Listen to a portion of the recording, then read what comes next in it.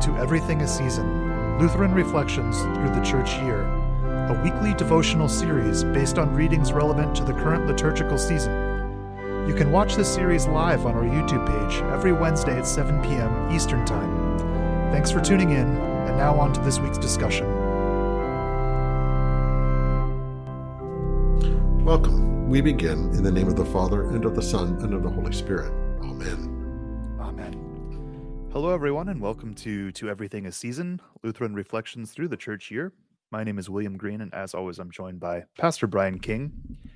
We're back to our normal format after several weeks away, so we could both attend our Lenten midweek services. So it's good to be back, Pastor. It is good to be back. Yeah, we took the month of March off. Yeah. Yeah, the last one we had was, I think, February 28th or something like that. So yeah. Well, I did. You still had some work to do. Yeah. Well, yeah. I was here in the sanctuary, but you and I marched away from each other, as it were, for a month. So, yep. Yeah. But good to be back. Yeah, it's good to see you. Yeah, likewise. Yeah, thank you. So we're here for our Maundy Thursday episode, is what we're going to focus on tonight. We figured that since it's Wednesday, Maundy Thursday is tomorrow. It'd be a good time to focus on the events that happen during Maundy Thursday and talk a little bit about the Lord's Supper, which we really haven't done in too much detail on the podcast. No, I don't think we have. So first off, Maundy, Maundy, Thursday. When you're a little kid, you think, why do we call it Maundy Thursday? Right? And people say, why do we call it that? So we get the English word mandate from the same Latin word, mando, mandare, whatever. And it's because on Maundy Thursday, he commands his disciples to love one another, and with the Lord's Supper, do this. So there's some commands, right? Good ones. So we call it Maundy Thursday from that mando, not the Mandalorian, not that mando, a different mando, the mandate mando. So okay, good. So it's Maundy Thursday. I like the Mandalorian though, so I'm going to bring that in. So. Yeah, there's some interesting Christian themes in the Mandalorian. But yes, that discussion for another time, I suppose. Another time. Yep. So, okay. All right, should we jump into the readings for the week? Yeah, we were going to zip through the readings, as it were, and if you're going, excuse me, if you'll be in church tomorrow evening, you may hear these readings again, but they're really worth hearing twice, and especially this week. So the psalm is Psalm 116, 12 to 19. What shall I render to the Lord for all his benefits to me? I will lift up the cup of salvation and call on the name of the Lord. I will pay my vows to the Lord in the presence of all his people. Precious in the sight of the Lord is the death of his saints. O Lord, I am your servant.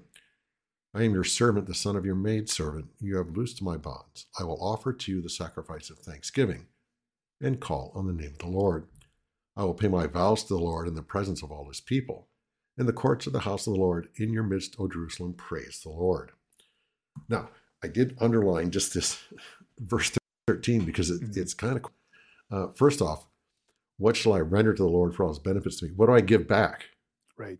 Well, what we give back to God is continuing to take, right? That's a good point. It's a weird logical progression there between those two verses. Well, gee, Lord, what do I need to do? What shall I give to God for all his benefits? Oh, I will continue to receive them.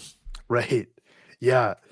That's one thing I've always appreciated about the Lutheran theology of the divine service is that I think most Christians, when they go to church on Sunday, think that they're doing something like for God when they go, right? But right. Lutherans have always been very clear that this is a time when we receive things from God. It's for our benefit primarily. Yeah, it's God serving us, not the other way around. Mm-hmm. Yep. We do respond with creeds and hymns and songs and prayers and all that. But the point of gathering together on a Sunday morning is that God serves us. Right. God serving us. So what shall we give back to God for him giving us all those things? Well, we'll lift up the cup of salvation. We'll continue. And it's also interesting that, we're talking about Maundy Thursday and the Lord's Supper. We regard that as a cup of salvation, right? Yeah. And that, of course, hundreds of years before Christ, they didn't have that communion. Yeah. Like that. So it's kind of a neat, I don't know. It is. It's like an interesting foreshadowing, or it's like something that finds its fulfillment in the Lord's Supper that these people probably didn't have in mind explicitly when they were saying this, No, originally writing it. no, and I mean, but you never know what God was inspiring to do and why, and what they were thinking as they were inspired to write Yeah, that. So who knows? It's right. just kind of neat. It's And kind of like John 6 in that way, because I think the consensus, at least among the Lutherans I hang out with, is that John 6 isn't primarily about the Lord's Supper, that it has broader application beyond the Lord's Supper, but that it yeah, kind of finds its fullest fulfillment in the Lord's Supper, even though it hadn't been instituted yet. And so the disciples didn't have that in mind when they were hearing those words from Jesus.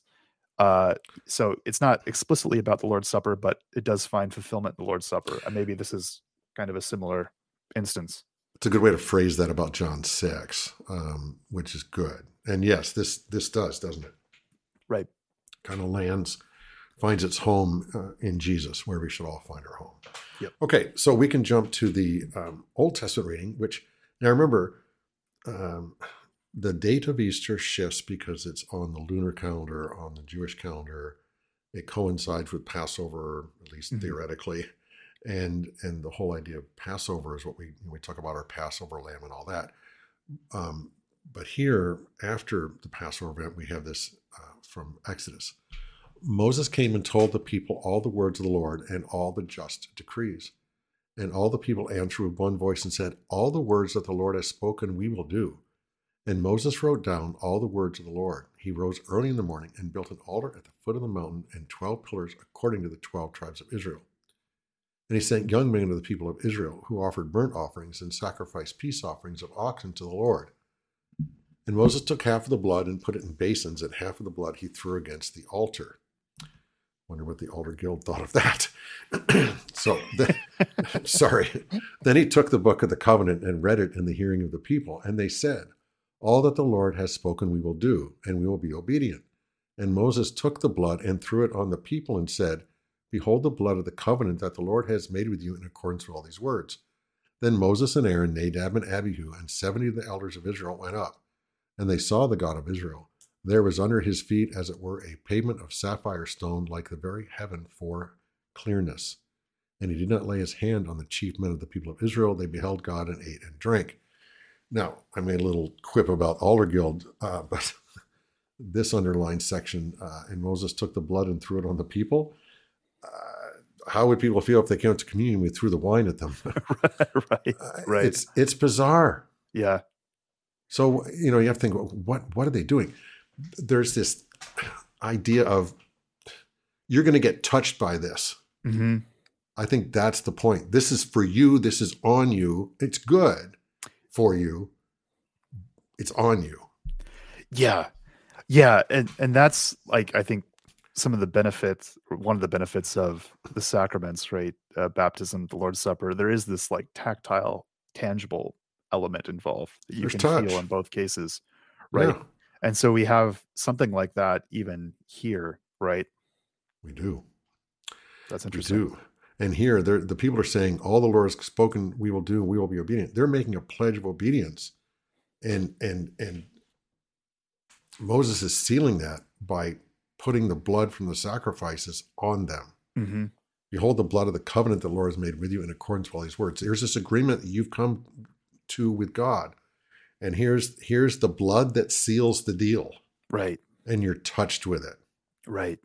Very appropriate reading for Maundy Thursday, I think. Yeah, no kidding. Because we'll jump ahead, and Hebrews is going to give us a little more about the blood that seals the deal. When Christ appeared as a high priest of the good things that have come, then through the greater and more perfect tent, not made with hands, that is, not of this creation, he entered once for all into the holy places, not by means of the blood of goats and calves, but by means of his own blood, thus securing an eternal redemption. For if the sprinkling of defiled persons with the blood of goats and bulls and with the ashes of a heifer sanctifies for the purification of the flesh, how much more will the blood of Christ, who through the eternal Spirit offered himself without blemish to God, purify our conscience from dead works to serve the living God? Therefore, he is the mediator of a new covenant, so that those who are called may receive the promised eternal inheritance, since a death has occurred that redeems them from the transgressions committed under the first covenant. For where a will is involved, the death of the one who made it must be established. For a will takes effect only at death, since it is not in force as long as the one who made it is alive. Therefore, not even the first covenant was inaugurated without blood. For when every commandment of the law had been declared by Moses to all the people, he took the blood of calves and goats with water and scarlet wool and hyssop and sprinkled both the book itself and all the people, saying, "This is the blood of the covenant that God commanded for you." In the way he sprinkled with the blood both the tent and all the vessels used in worship. Indeed, under the law, almost everything is purified with blood, and without the shedding of blood, there is no forgiveness of sins. Okay, let's back up to that first slide for this reading. So first off, Christ, now the priests had to offer sacrifices before they could go in and do all their priestly things, right? Mm-hmm. And the sacrifices they would offer would be bulls and goats and rams and all that. But Jesus enters into the holy places, not by means of the blood of goats and calves, by means of his own blood. Right. As he dies, he is given, well, that was his job, to come and die. And on behalf of that sacrifice, he then enters the holy places. Now, of course, obviously he's sinless. That's his rightful place. But now he's there as our Redeemer, right? Right. So verse 13, for if the sprinkling of defiled persons with the blood of goats and bulls and with the ashes of a heifer sanctifies for the purification of the flesh, how much more will the blood of Christ, who through the eternal Spirit offered himself without blemish to God, purify our conscience from dead works to serve the living God? Now, what we have to bear in mind about the sprinkling of blood that Moses was doing, or when we receive the Lord's Supper, those things, actions in and of themselves, don't earn forgiveness. They convey forgiveness. But yeah, can you talk about that distinction a bit? Yeah, that's the crucial point. Our forgiveness was earned when Jesus bled and died on the cross. But whether it was the Old Testament people getting the blood sprinkled on them to remind them that their sins had put them in such a place where there needed to be a sacrifice that they can be reconciled with God, or us who understand that Christ shed his blood and therefore has reconciled us to God. It's not our acts of worship that earn those things. It's in those acts of worship and the preaching of the word and administration of the sacraments that convey that forgiveness won almost 2,000 years ago. Right. It's not a merit thing. Not a merit. Again, as you said earlier, when we gather for worship, it's God serving us. Mm-hmm. Right. Especially, we think about baptism, the Lord's Supper, the proclaimed word. That's God just coming to us, coming to us, coming to us. And again, we can think about the tactile aspect of the Lord's Supper. Taste and see that the Lord is good. Well, where do you do that? Well, you can really do it at the Lord's Supper. Yeah, no kidding. Right? Yeah. Okay. So the blood of Christ reconciles us to God. And Very that's crucial. And here, this verse 22, indeed, under the law, almost everything is purified with blood, and without the shedding of blood, there is no forgiveness of sins. And hence those wonderful words, behold the Lamb of God who takes away the sin of the world. Christ shed his blood for us to earn forgiveness for us in accordance with the law. Yes. And again, kind of emphasizing that one-way street. This is something that God does for us. This is something I just thought of. I heard an interesting discussion recently about the use of the word covenant or testament in the words of consecration, right? And which one is more appropriate? Because you hear both, right? This is a new covenant in my blood, New Testament in my blood, right? Mm-hmm. And covenant does, at least for us, have this kind of two-way implication usually. You're making a covenant with someone. It often implies that there's something going on both parties, where this testament word clearly involves death in most cases, right? And is kind of more of a one-way street. Right. Your great uncle dies and leaves you $1 million and you had only met him once in your life type of thing. Yeah. I didn't do anything to earn that. Right. Yeah. So an heir, and that fits in well with the idea that we are heirs of the promise. Right? Yes. Yeah. Right. Exactly. Yeah. We're recipients, not co-actors. Right. Yeah. Okay. No, that's good. That's good. Yeah. In the Old Testament, but we just read about the people saying they're going to do what they're supposed to do, and God saying yes and amen to that. It does come off a bit more transactional in the Old Testament, and I think that's because of the theocracy deal, right? Mm-hmm. Yeah, it was a different way that God was operating with his people by maintaining their uniqueness and their independent stature as a nation. Right. Right. There had to be different laws and rules and regs about that than the New Testament time, whereas Jesus said to the woman at the well in John 4, the Father wants people to worship in the spirit and in truth. And it has nothing to do with national anything. Right. Yep. That's a good point. Yeah. So you talk about a national church, and I just kind of cringe. Yeah. People use those phrases sometimes about a national church. I think, well, church is universal. Yeah. And you see the state of most national churches these days, and it's not a church you generally want to be in.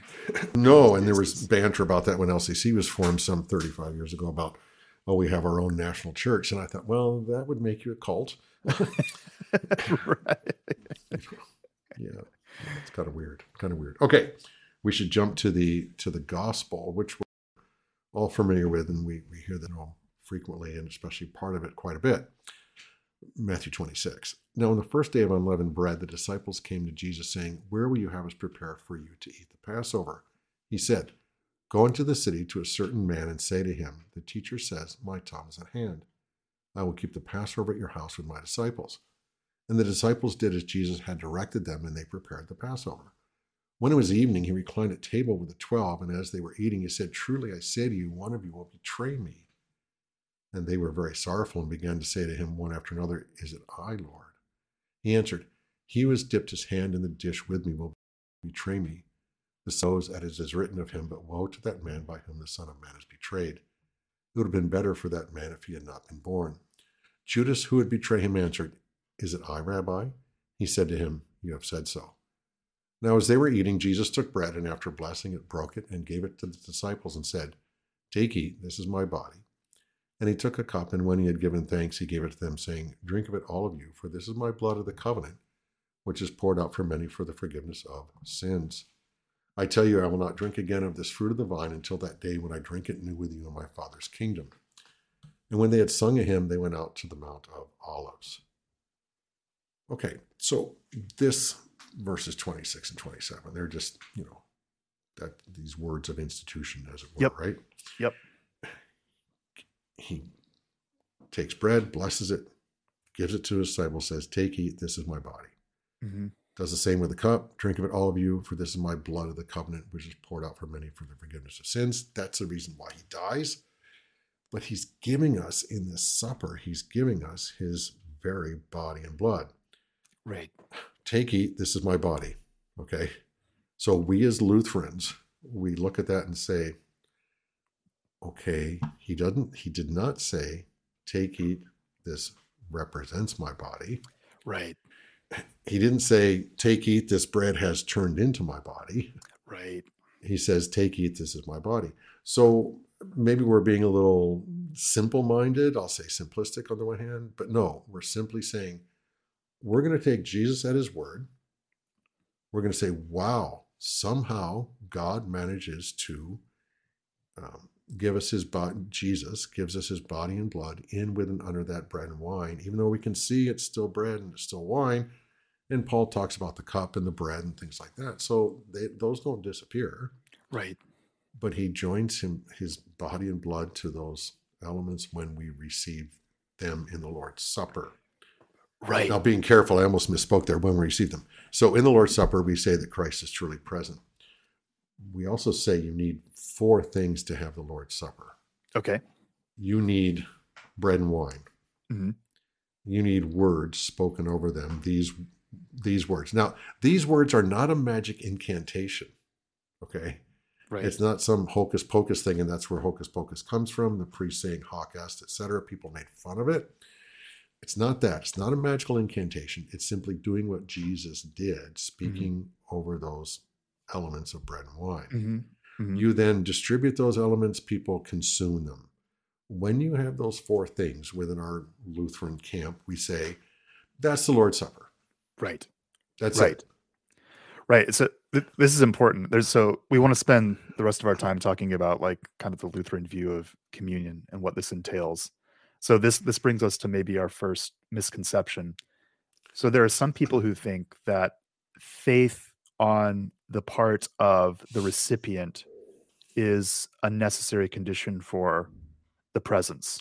Right. And that sadly, that kind of snuck into the Anglican 39 articles because they said that someone who doesn't believe does not receive the body and blood of Christ. Oh, really? Yeah, I didn't know that. It's in there. It's in there. So that would imply that you have to have faith to put Christ there. Right. Well, I don't think I have the ability, faith or not, to put Christ anywhere. Right. Sorry. So now receiving the benefits, yes, you receive the benefits by faith. Right. But exactly. You don't put Christ in the supper by faith. Right. Right. So if an atheist comes up for communion and somehow is able to receive it, they're still getting the body of Christ. Blood. And that's why Paul talks about warnings that you should recognize or discern the body and blood of Christ, and that some are sick and some will fall asleep because they haven't done that. We're to receive the sacrament worthily. Yeah. I mean, the presence of Christ isn't a good thing for everyone, right? No. Because if you don't have that faith, you're drinking and eating in judgment rather than receiving the benefits that were intended. Right. And so, like, from those warnings that Paul gives us regarding worthy reception of the Lord's Supper, we can know that it's not the faith that makes Christ present in the bread and the wine, right? Right, because the unworthy receive him as well. Right. Just to their detriment. To their detriment. Right. So it's the same with medication. You know, a medication can help one person, but it can harm another. Mm-hmm. And we have to regard the Lord's Supper that way, in that we instruct our people in what it means, what the Lord's Supper means according to the Bible, and that Christ is truly present according to his own words. Take, eat, this is my body. Take, drink, this is the blood of the covenant, which is poured out for many for the forgiveness of sins, namely his blood. So we want people to understand that this is Christ's true body and blood, in, with, and under the bread and wine, in a wonderful way. It's a bit of a mystery, but we believe it. But you can receive it to your harm, as Paul warns us, or to your benefit, as we are taught. Right. Now that brings us to another point that is often a point of contention among Lutherans and non-Lutherans, especially around this time of year, when there are people of different faith traditions gathering in the same household, extended family and whatnot. This idea of closed communion. Right. If you don't think that you can be harmed by it, if you don't believe those words of Paul, if you don't think there's any possibility of harm, then closed communion makes no sense. Right. Okay. Or if you think it's like merely symbolic. Yeah. Well, the words or the supper? The supper. Well, that's what he's talking about. You're not recognizing the body and blood of Christ, not discerning. Yeah. So if you think it's symbolic, then it can be harmful to you. Yeah, exactly. Yeah. But if you're a Christian who believes that when you partake of the Lord's Supper, all you're doing is like a memorial ceremony, right? Where the blood or the wine and the bread only symbolize the blood and the body. If you believe it's all purely symbolic, then you're not going to see any detriment in taking all of these things together, regardless of your denomination. Or any detriment for anyone else who may or may not believe. Exactly. So it was the people, the Reformed people back in Luther's time, who made the comment that, Christ is as far from the sacrament as heaven is from earth. Really? It went that severe. Well, I know another famous Reformed quote is, "The finite cannot contain the infinite," right? Right. And that was also applied to the Lord's Supper, because in the Reformed view, you're saying that an infinite God is somehow present in this finite host, right? Well, the fact that he's infinite would mean that he kind of has to be there anyway. That's a good point. Yeah, but and it's interesting, we do discern between God's omnipresence and his sacramental presence. That's right. Yeah. That's a good distinction to make. It is. But if you believe, go ahead. Yeah. The idea of sacramental presence is really important because it clears up a lot of misconceptions. One, it makes it distinct from his omnipresence, right? Because we are saying that he's present in a special way in the supper. Yeah. But also it clears up some of these other ideas that maybe contribute to some of the things that we might perceive as errors in like Roman Catholicism, that it's not like a local presence. And the reformers were hesitant to say physical presence.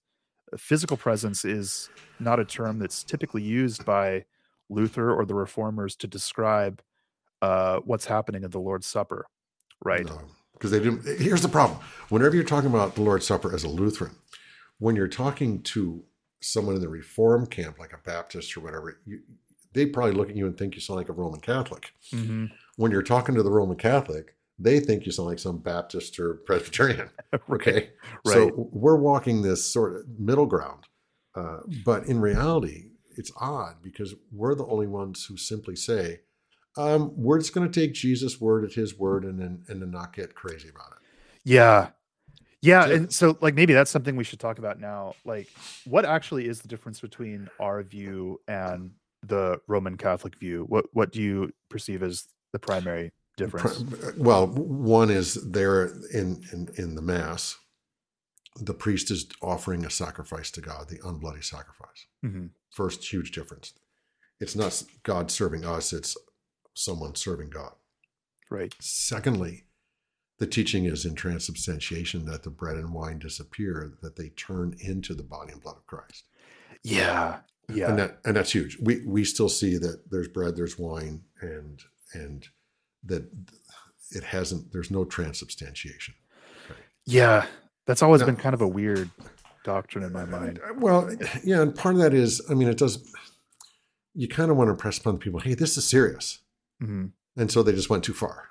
Mm-hmm. Okay. In my mind. Yeah. It wasn't necessarily out of, a bad intent to try to impress upon people the reality of the true presence. They just went too far. Right. And right. And like if you look at Aquinas's argument for transubstantiation, he does have like an exegetical argument that I think he's making in good faith. That like when he says this, he's referring to the host substance. And so in his mind, you can't have something be like the body and bread at the same time and in the same sense. And so one has to kind of disappear to make room for the other. Yeah. And that's, see, what happens is we try to explain these things with our finite minds, mm-hmm. and we fall short. And that's where mm-hmm. people get into trouble. They say too much. So on the one hand, you have the Roman Catholics who talk about transubstantiation. They talk about the sacrifice that's made by the priest, et cetera, et cetera. It's a good work that they do for God. On the other hand, you have whom we'll just put under one big tent, called the Reform group, that does not believe in the real presence or true presence. They believe that it's a symbolic representation, and they would then emphasize the words of Jesus, "Do this in remembrance of me." Right. Now, of course, we do it in remembrance of Jesus, mm-hmm. but they're going to emphasize that to the exclusion of "Take, eat, this is my body. Take, drink, this is my blood." Right. Exactly. Yeah. Where we just take the scriptural words and say, this is what it is. And this is, we talk about it, we explain it, we write books about it, but we try to tread that fine line, and say, let's just deal with Jesus' words and Paul's words about the warnings of it and things like that. Right. Exactly.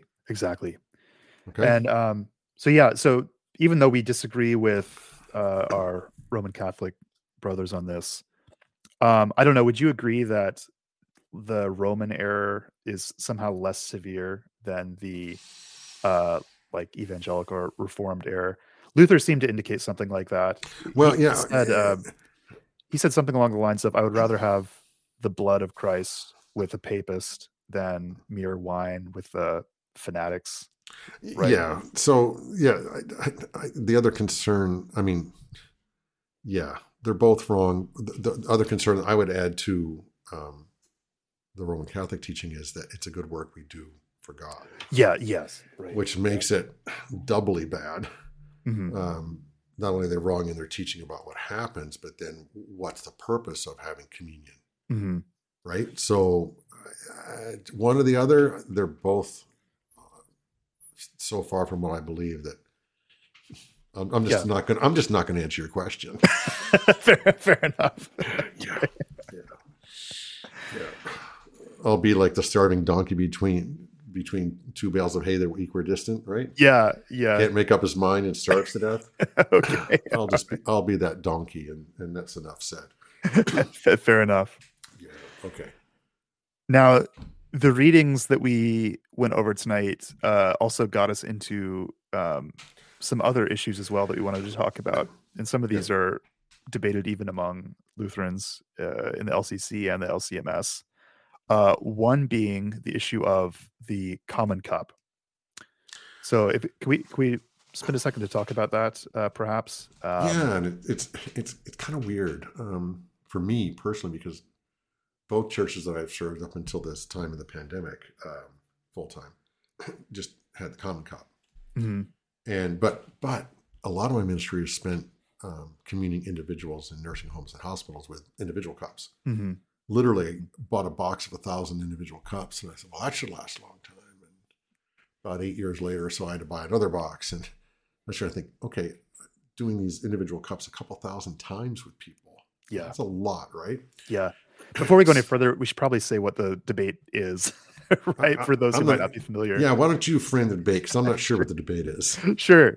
There are some people who would say that because the words of institution mention a single cup, that's what we ought to use for communion, and that it's best practice to not use these like individual cups the way that many Lutheran churches do it.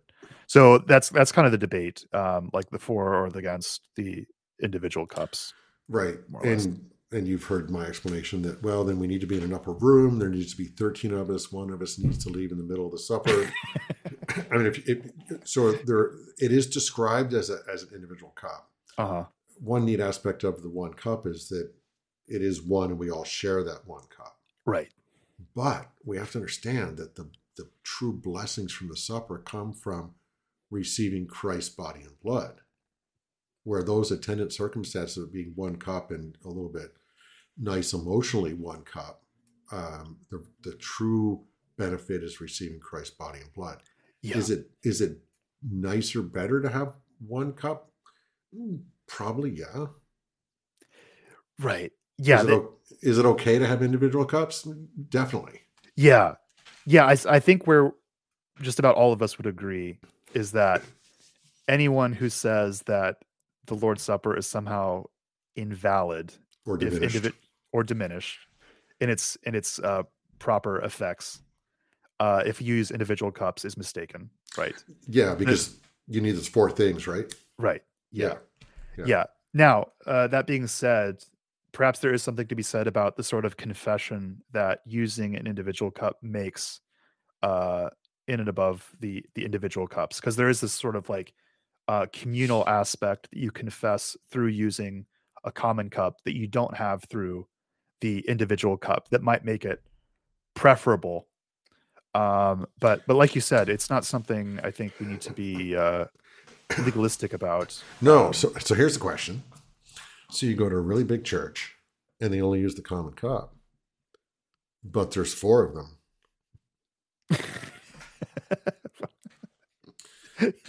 You've been in churches where that happened, right?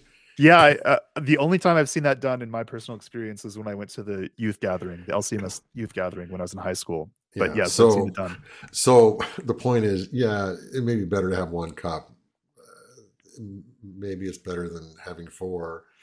But it does give a witness the one cup. It does better show what's taking place. We're sharing the very blood of Christ in that one cup. Okay. But you could make the same argument that we really shouldn't be using individual wafers, that we should be taking one loaf and breaking it off as we go, which nobody's doing that. Right. Well, on occasion it will happen. Yeah. Right. Yeah.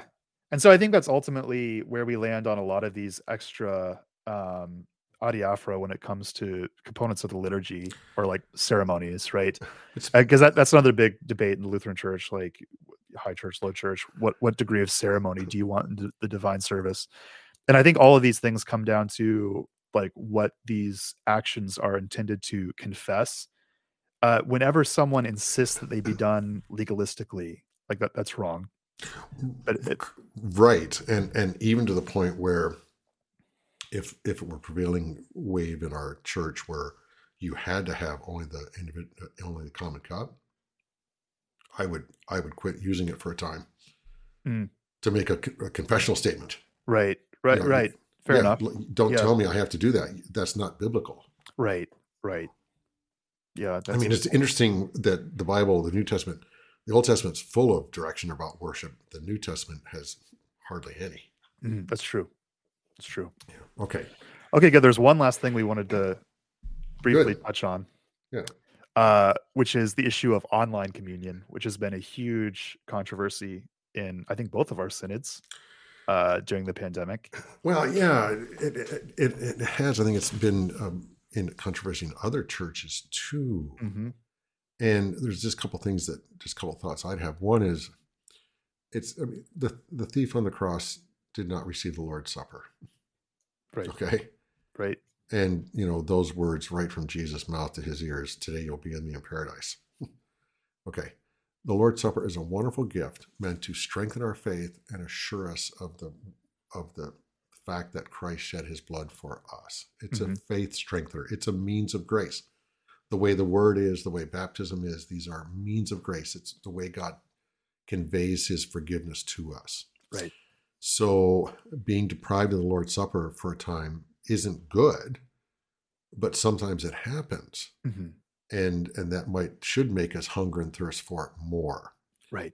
The whole idea of online communion goes against the idea that we do practice close communion.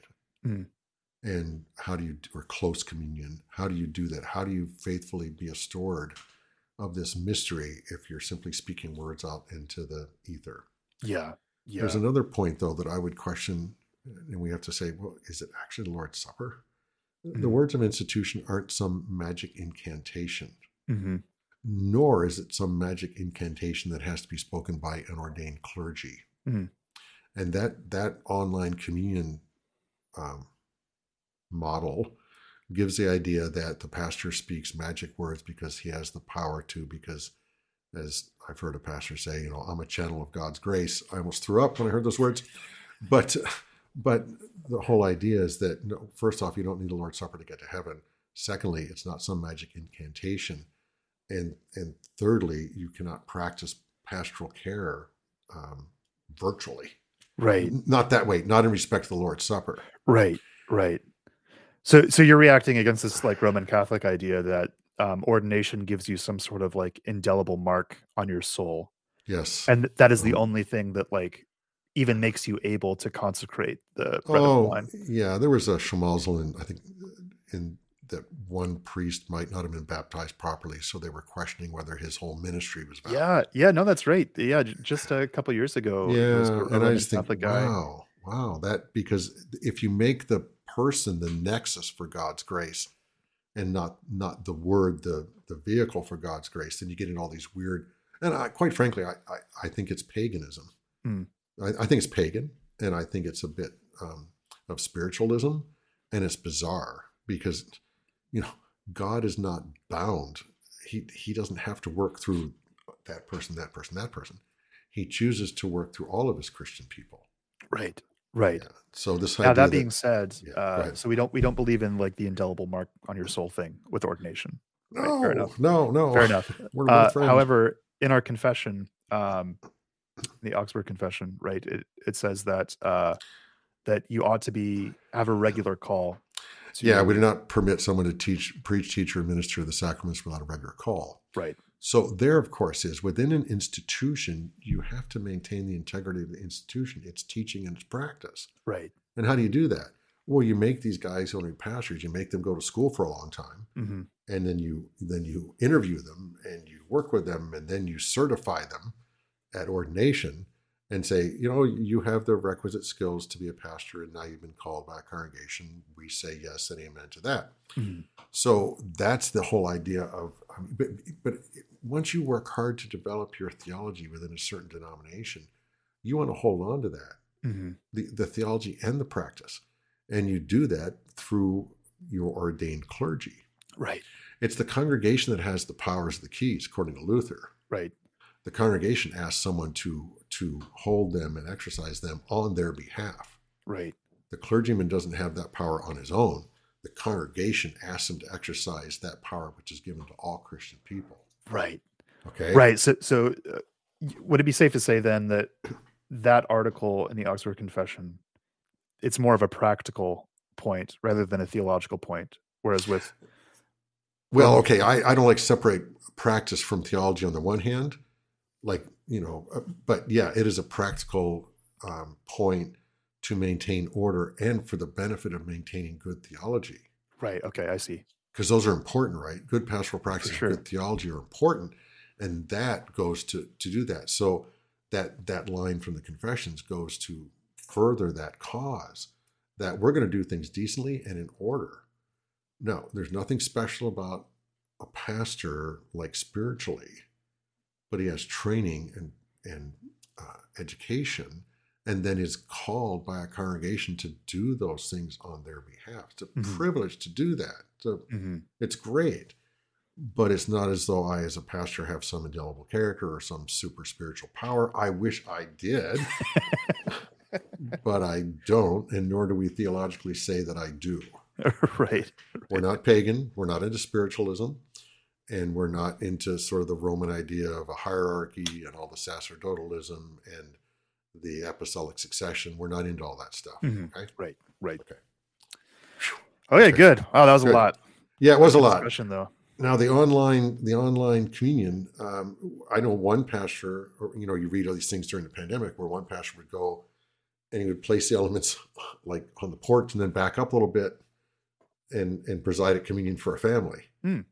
That's great. That's a workaround. It's a workaround. Yeah, for sure. Yeah. Okay. I think we've burned up the clock, Will. Yeah, we have. But we haven't done this in a month, so of course. I know. Yeah, I know. It's good. It's good to get back at it. It is. It is. Good to see you. Okay. Do you have a collect of the day? I do. And I'll pray the one for Maundy Thursday. Maundy Thursday. Don't say Maundy Thursday because then you confuse people. Okay? You're right. Okay. All right. O Lord, in this wondrous sacrament, you have left us a remembrance of your passion. Grant that we may so receive the sacred mystery of your body and blood, that the fruits of your redemption may continually be manifest in us. For you live and reign with the Father and the Holy Spirit, one God, now and forever. Amen. Amen.